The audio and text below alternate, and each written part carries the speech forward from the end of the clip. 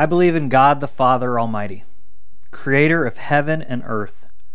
I believe in Jesus Christ, his only Son, our Lord, who was conceived by the Holy Spirit, born of the Virgin Mary, suffered under Pontius Pilate, was crucified, died, and was buried. He descended to the dead. On the third day he rose again. He ascended into heaven, seated at the right hand of the Father, and will come again to judge the living and the dead. I believe in the Holy Spirit, the one holy church, the communion of saints, the forgiveness of sins, the resurrection of the body, and the life everlasting. Amen. These are the words of the Apostles' Creed. And for most of Christian history, these words have summarized and articulated the essential beliefs of followers of Jesus.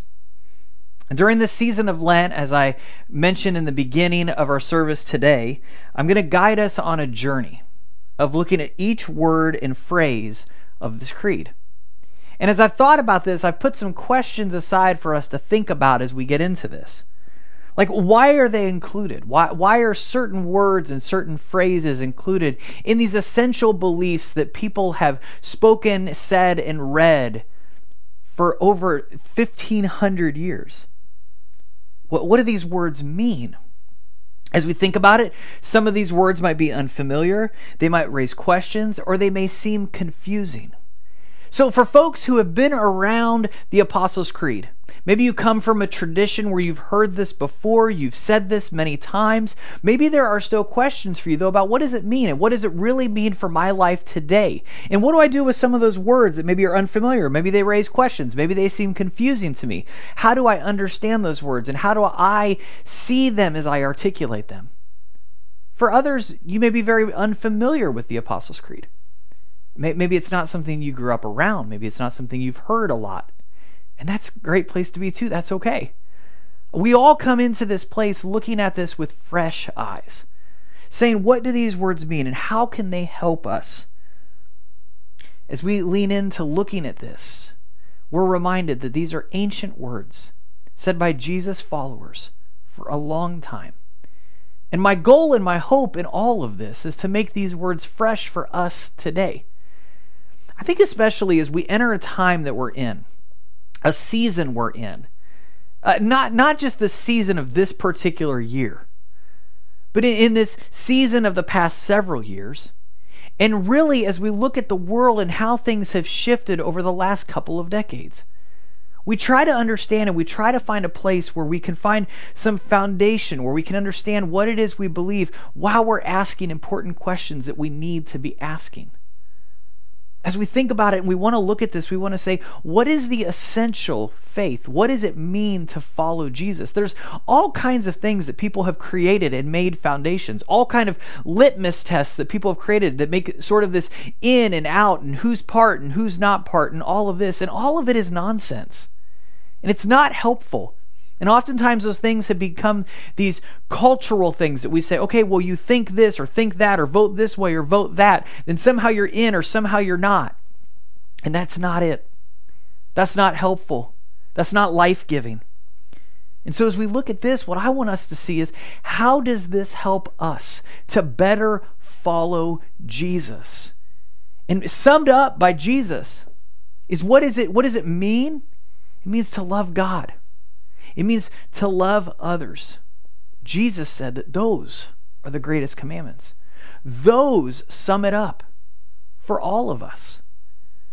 So what is this teaching, what is this creed? By saying this, how does that help ground us in that and help us understand what it means to follow Jesus?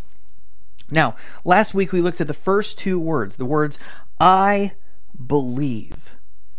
In the original Latin of the Apostles' Creed, these two words are the word credo, which is where we get the phrase, where we get the word creed.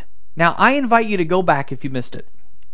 And I want you to go back and listen to that because during that teaching, we looked at the story of a man named Nicodemus. Nicodemus had asked Jesus about belief and was invited to experience this new way of life, one that we've all been invited to as we believe.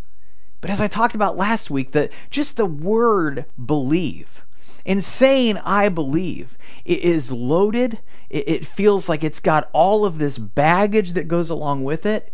So I wanted to get into this concept and this idea of what does it mean to say I believe. Now, I know it's a lot to say, hey, go back and listen to this or think about this. It is so essential, and I'll try to sum it up as best I can every week, but I think it's so essential as we look at the rest of these statements, because I really, really want to be careful here. I don't want us to say that I believe in something static. I don't want to think of these statements as some kind of propositional truths that we just sort of just believe in. To say we believe or to say I believe has so much more going on. I talked about it last week, but just let me sum it up as best I can here. We say we believe because in these words, as we say these, as we talk about these, we find something that transforms, something that shifts us in how we see ourselves and those around us. Because these words are deeply rooted in our experience with God. So these words are not simply words that we say. They're not simply words on a page.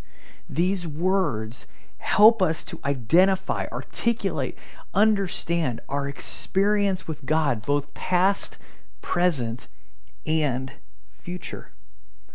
So let's continue exploring these words and phrases, as today we're going to look at the first full phrase of the Apostles' Creed, which says this: I believe in God the Father Almighty, creator of heaven and earth. And as I thought about this week, as I reflected on these words, and as I've kind of thought about this series over the past couple months kind of leading up to this, I looked at that and I wanted to say, what is a question that comes to mind? What is a tension that we find when we say one of these phrases? As we like to say around here, it's within those tensions that we often find the place that we learn best. But sometimes we get our tensions mixed up, and you're going to see that today, and I'm going to talk about that a little bit. So listen to this again. I believe in God the Father Almighty, creator of heaven and earth.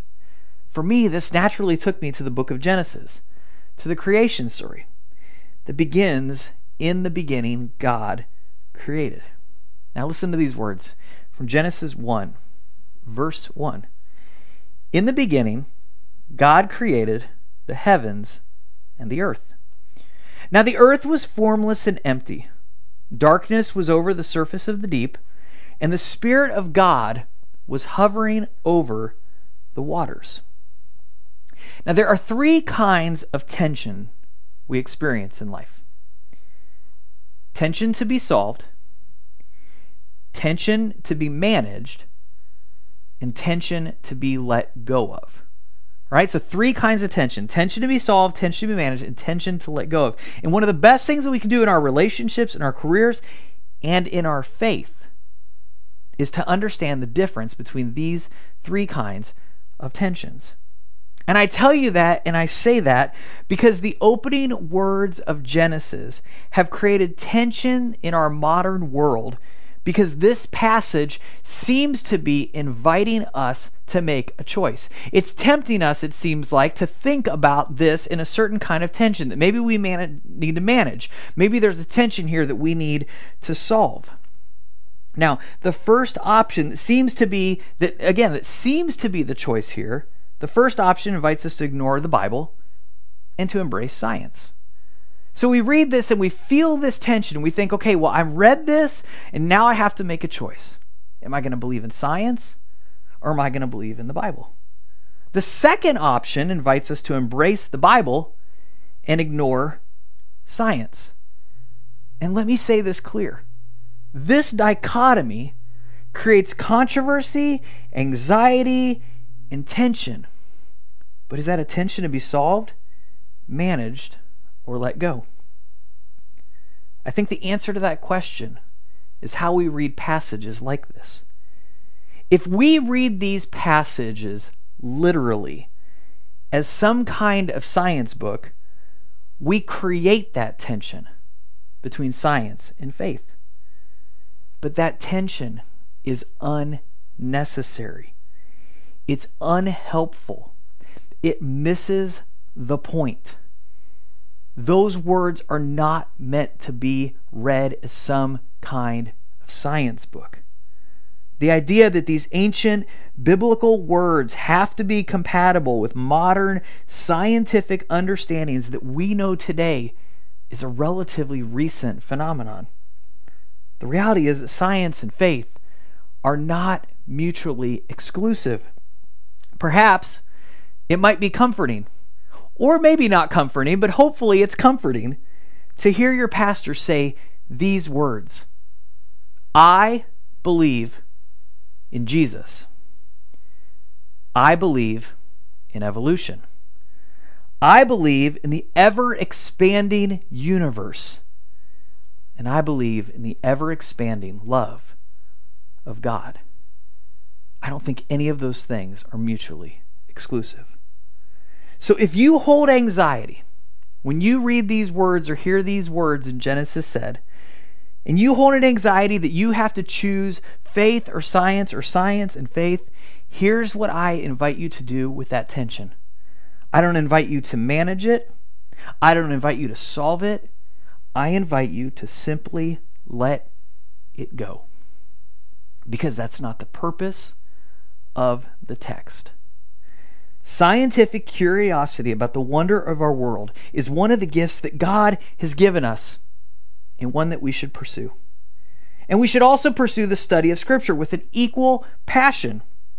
And here's something I wrote down, something that I want to say to you. When I chose to do that, when I chose to say I am going to be curious about the world and the universe, and I'm going to be curious and I'm going to wonder about the Scriptures, I found a depth to these passages in Genesis that I'd never known before because I wasn't looking for it. But once I saw it, I found this statement, I believe in God, the Father Almighty, creator of heaven and earth, has even more profound meaning. And that's what I want to show you today. As I sat down and as I thought about this sermon, and this was a little bit longer one than I've normally written and thinking about and having to process. And there were many moments I went upstairs to get some coffee and I thought, where am I going and how am I putting all this together? But one thing I kept coming back to is I want to tell you, I'm excited for you to see that there is something greater in these passages, that you can hold on to it, that you can believe in, that you can understand, that you can tell other people about. Because I think in this world today, there's something awesome when we look at people and say, hey, that faith that you're questioning, this idea that you have to choose faith or science, it's a false dichotomy. There's something greater going on here that is so life-changing, so impactful, that makes a difference for you and me. It makes a difference for the world around us. That's what I want you to see. I don't want you to see that there's some kind of false choice taking place in these passages. I want you to see the beauty of what we find here. As the author who wrote this wrestles with, what does it mean to be a relationship with God in this world around us? What does that look like? See, that's what I found here. There's a depth to this that is so cool. If we read these passages in light of our faith and relationship with God as they were meant to be read, rather than as some kind of science book, we find a different kind of tension, a good kind of tension. And that's what I want to show you today. Read the right way, in light of our faith and relationship in God, we find a good tension. And to explore that tension, we need to look further in the book of Genesis. We need to see this passage within the context of the book of Genesis. And we need to focus away from this one text. Rather than getting hyper-focused on this one text, we need to pull back and we need to see it within the context of a larger story taking place. And it's a pattern that the author shows that all of us has struggled with. And by all of us, I mean all of humanity has struggled with. But to get there, we need to move a bit further. So let's continue this journey. And we're going to go to Genesis 1:26. And I'm going to be a lot more in my notes this week because I want to stay on track and I've got a lot that I want us to cover. So let's keep going. Let's go to Genesis 1:26. Then God said, So first we have, sorry, Jill, I'm going to jump back for a second. First we have, in the beginning, God created the heavens and the earth, right? And now we jump forward to Genesis 1:26. Then God said, "Let us make mankind in our image, in our likeness, so that they may rule over the fish in the sea and the birds in the sky, over the livestock and all the wild animals, and over all the creatures that move along the ground." So the first chapter of Genesis is the first story of creation that we read in the book of Genesis. And here's what I want you to see. There are actually 3 creation stories to be found. So we have this story where we have God created the heavens and the earth, and then we have God saying, "Let us make mankind in our image." And then we have this word, "may rule over," which is actually a word that means more like steward, to tend, to care for. So God says, "Come alongside with me and steward this creation." And then we see another creation story just a chapter later that comes right after this one. And that begins in chapter 2 of Genesis, as we find the story of Adam and Eve. Purely translated from the Hebrew, their names would be closer to something like Mr. Dirt and Mrs. Life. And it always helps me to think about that and always think about how that would be directly translated. But it helps me to see what this story is really about. This story is meant to help us process the meaning of humanity. It gives us some people, some metaphor of what it looks like to begin to move away from our Creator. And so that's what we see taking place in that story. God creates, He invites, He says, "Steward this creation with me." And then we begin to see in Mr. Dirt and Mrs. Life as they begin to say, "Hey, I think maybe we're going to move away. Maybe we're going to do our own thing." And then, as we see people moving away from God, we come to a story a little bit later where humanity moves entirely away from God and seeks to build and create on their own. And so we now see another creation story. We have the creation story of God creating. We have the story of God inviting us to create along with God. Then we see ourselves beginning to move away from God. And then we get to a story where man creates completely without God. And listen to that story with me. Now, the whole world had one language and a common speech. As people moved eastward, they found a plain in Shinar and settled there. They said to each other, "Come, let's make bricks and bake them thoroughly." They used brick instead of stone and tar for mortar. We'll come back to why that's important. Then they said, "Come, let us build ourselves a city with a tower that reaches to the heavens so that we can make a name for ourselves. Otherwise, we will be scattered over the face of the whole earth." But the Lord came down to see the city and the tower the people were building. The Lord said, "If as one people speaking the same language they have begun to do this, then nothing they plan to do will be impossible for them. Come, let us go down and confuse their language so they will not understand each other." So the Lord scattered them from there all over the earth, and they stopped building the city. That is why it was called Babel, because there the Lord confused the language of the whole world. From there the Lord scattered them over the face of the whole earth. Now this is a fascinating story, and it's a weird story. And it should cause us to ask all kinds of questions. It reads like a parable. And that's how we want to read this story. We don't normally look at this story and say, "Hey, this is literally what's taking place. This is how we got languages that we got." We study languages. We study how they develop. But the story, as we see it, when we look at it, we know there's something else going on here.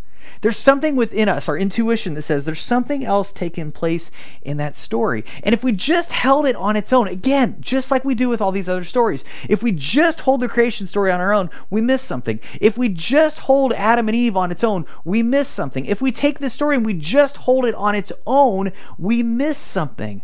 But what we want to do is we want to be invited to see how these stories interplay together. What is happening? What is the pattern that's taking place in these stories? So let's review what we're seeing so far, and let's see what's happening here. In the first chapter of Genesis, we begin with God creating, calling creation good. Then God creates humanity and calls us very good. Then we continue, we discover a story of humanity rejecting God, choosing their own path. And then we find this story, a rebelling humanity devoid of God's presence, leading to a reality of division and disunity, a story that we often call the Tower of Babel. And if we read Genesis like this, we see this pattern developing. God desiring a relationship with us, creating and stewarding in unity with God. And we see humanity striving to create it on our own, choosing our own path to glory. Now, that's not where the story ends. Because then in Genesis 12, God begins the act of reconciling humanity and inviting humanity into a restored relationship. And God begins with a man named Abram. The Lord said to Abram in Genesis 12, the Lord said to Abram, "Go from your country, your people, and your father's household to the land I will show you. I will make you into a great nation, and I will bless you. I will make your name great, and you will be a blessing." Now, we're going to see here as we compare what is happening. And we're going to start to see a tension developing and why this tension matters so much. Now look at this. We have a couple slides here that we created to help us see this. Genesis 11 begins, "They said to each other."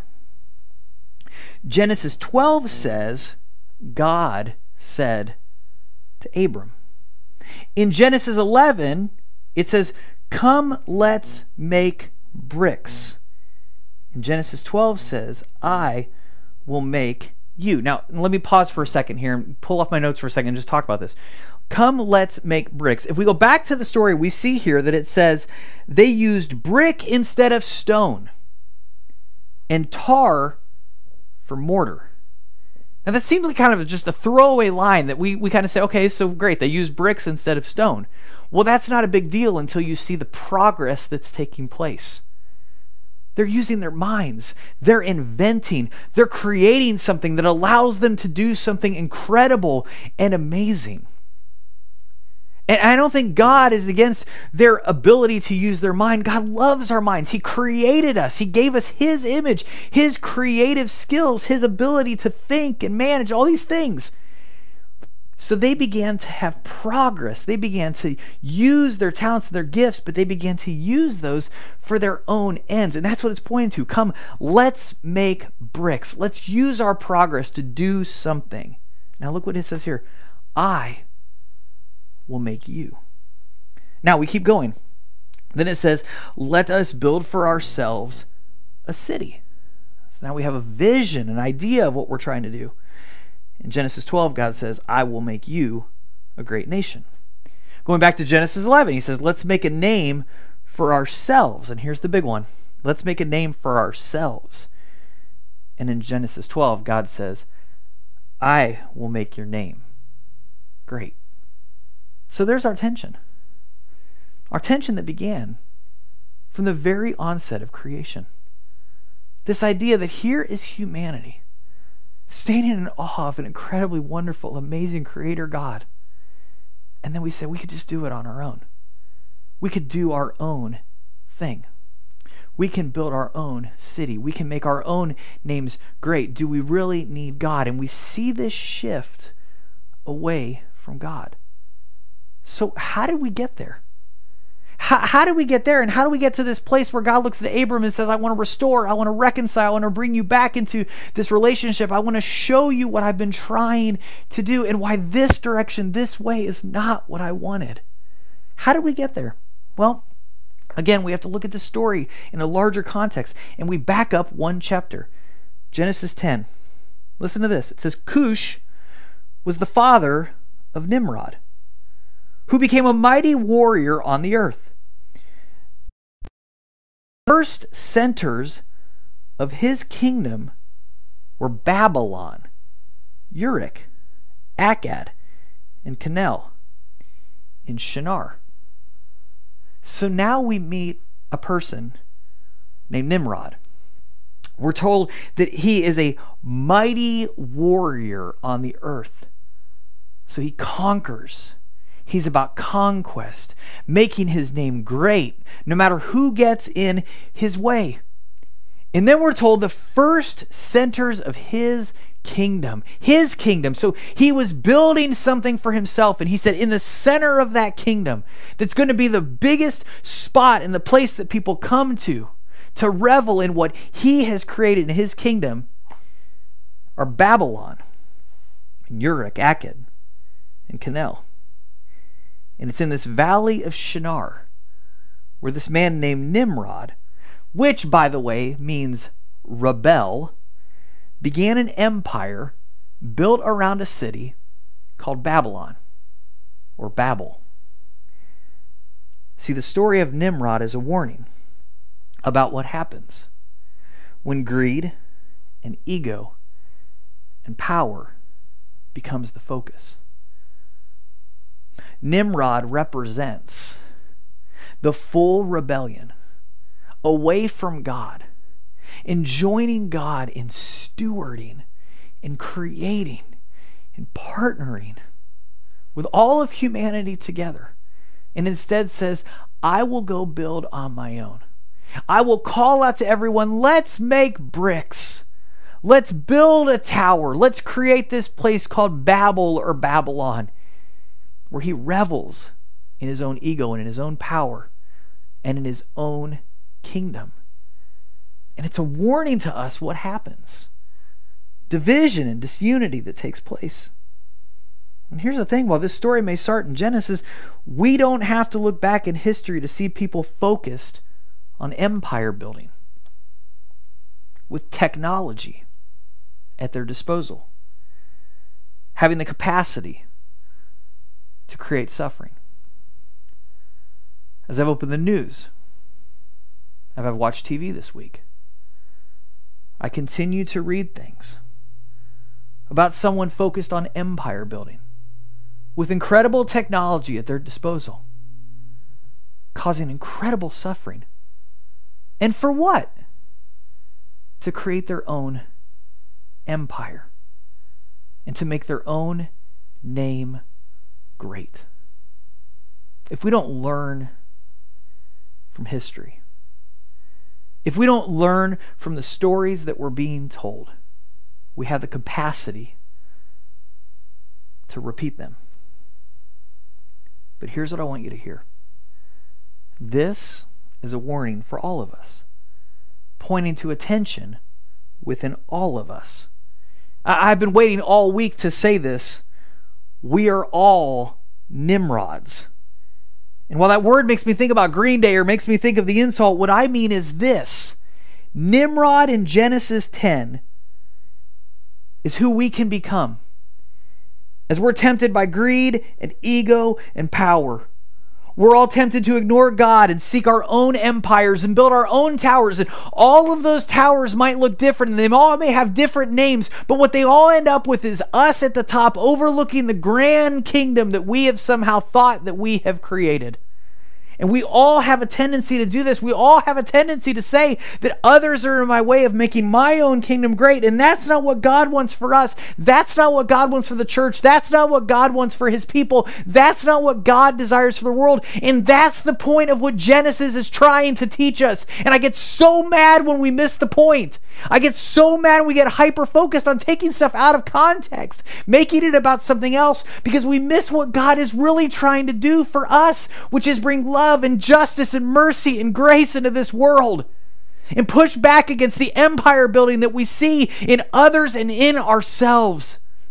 And if we miss it, if we get it wrong, if we created some kind of litmus test about something it's not about, we screw it up and we miss it. And we miss the beauty of the scripture. I love the Bible. I absolutely love these words because these are people who wrestle with things the way that we wrestle with them, that show us what humanity looks like if it doesn't have a love for God and a love for others and a love for this creation. It says, stop messing up everything. Stop messing up the love that you should have for each other. Stop hurting this world that is so beautiful and so incredible. It is a gift that we have been given. And yet somehow we continue to think it's a resource, that others and that this creation are just a resource to be used for our own good. What a weak way to look at the world. What a terrible way to see this incredible creation we have before us. And what a terrible way to treat others around us. God desires so much better for you and for me. To live life in the full presence of God our Creator. To live life as Jesus as our Savior. The Holy Spirit as our sustainer. The church as our community. And don't miss this, as He blesses the world through us. The whole world. Sorry. I didn't even get on my soapbox. Man. Imagine how different things would look. Imagine how different things would look if we saw it this way. This is why I love these passages. This is why I love getting past a surface level reading and seeing that there's so much more going on. This is why we have to be asking better questions. Because we come to better answers. And maybe even better questions. See, if we believe like this, if we believe what we're seeing here, to believe means this. And I just finished writing this down this morning. To believe this means to believe. To believe doesn't mean to believe in a very narrow-minded approach to how God created, but means something so much more deep and profound. It means to believe that there's a God who loves us, sees good in us, and desires for us to be who we are created to be. It means to believe in a God who wants to work in and through us as we steward the wondrous world around us through our giftedness in joining God in making a more loving, good, justice-filled world. As I look at all of this, I see this tension in my own life. I see this tension in society. I see this tension in our world. And this tension is a tension that I think we need to recognize and feel. That all of us are tempted to say, hey, I'm just going to do my own thing. You know, this is my life to do what I want to do with it. Instead of realizing the gift that we have been given. All of this universe, all of this wonderful creation, all of the incredible reality that we see around us leads to you and to me. And all the people around us and all of this beautiful, incredible world. Why, in light of that, why would I trade all of that for my kingdom? Instead of joining God in what God is doing in this world. I want to join God and create a good, justice-filled, loving world. The world that God wants us to live in.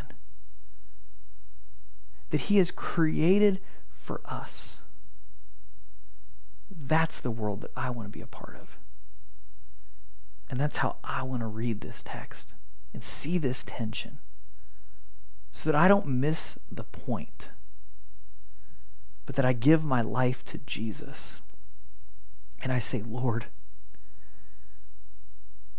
do with me what you need to do. Help me to partner with you and with others in making an impact and difference in this world, reconciling, redeeming, renewing, and restoring the goodness that you intended for us all. Let's pray. God, help us to have minds that are open, to see the vastness of your creativity. Help us to be endlessly curious, and help us to never stop asking questions. As we do that, God, may we see how we are a part of something so much bigger, something so much more amazing than we can ever even wrap our head around. And then, God, as we look around and we see that macro reality around us, help us to recognize in this moment, in this day, in this space, in this place that we find ourselves in, that we can live out your ever-expanding love for this world as we love those immediately around us. Let us join you, God, in having a love for this world that knows no ends, and help us be people who steward and care for this world and for each other. God, may we do as our mission and our vision says as a church, to love God, to love others, bring life to our community and our world. God, we love you and we thank you for these stories that challenge us, that convict us, and that help us to ask good questions. And it's in your name that we pray today. Amen.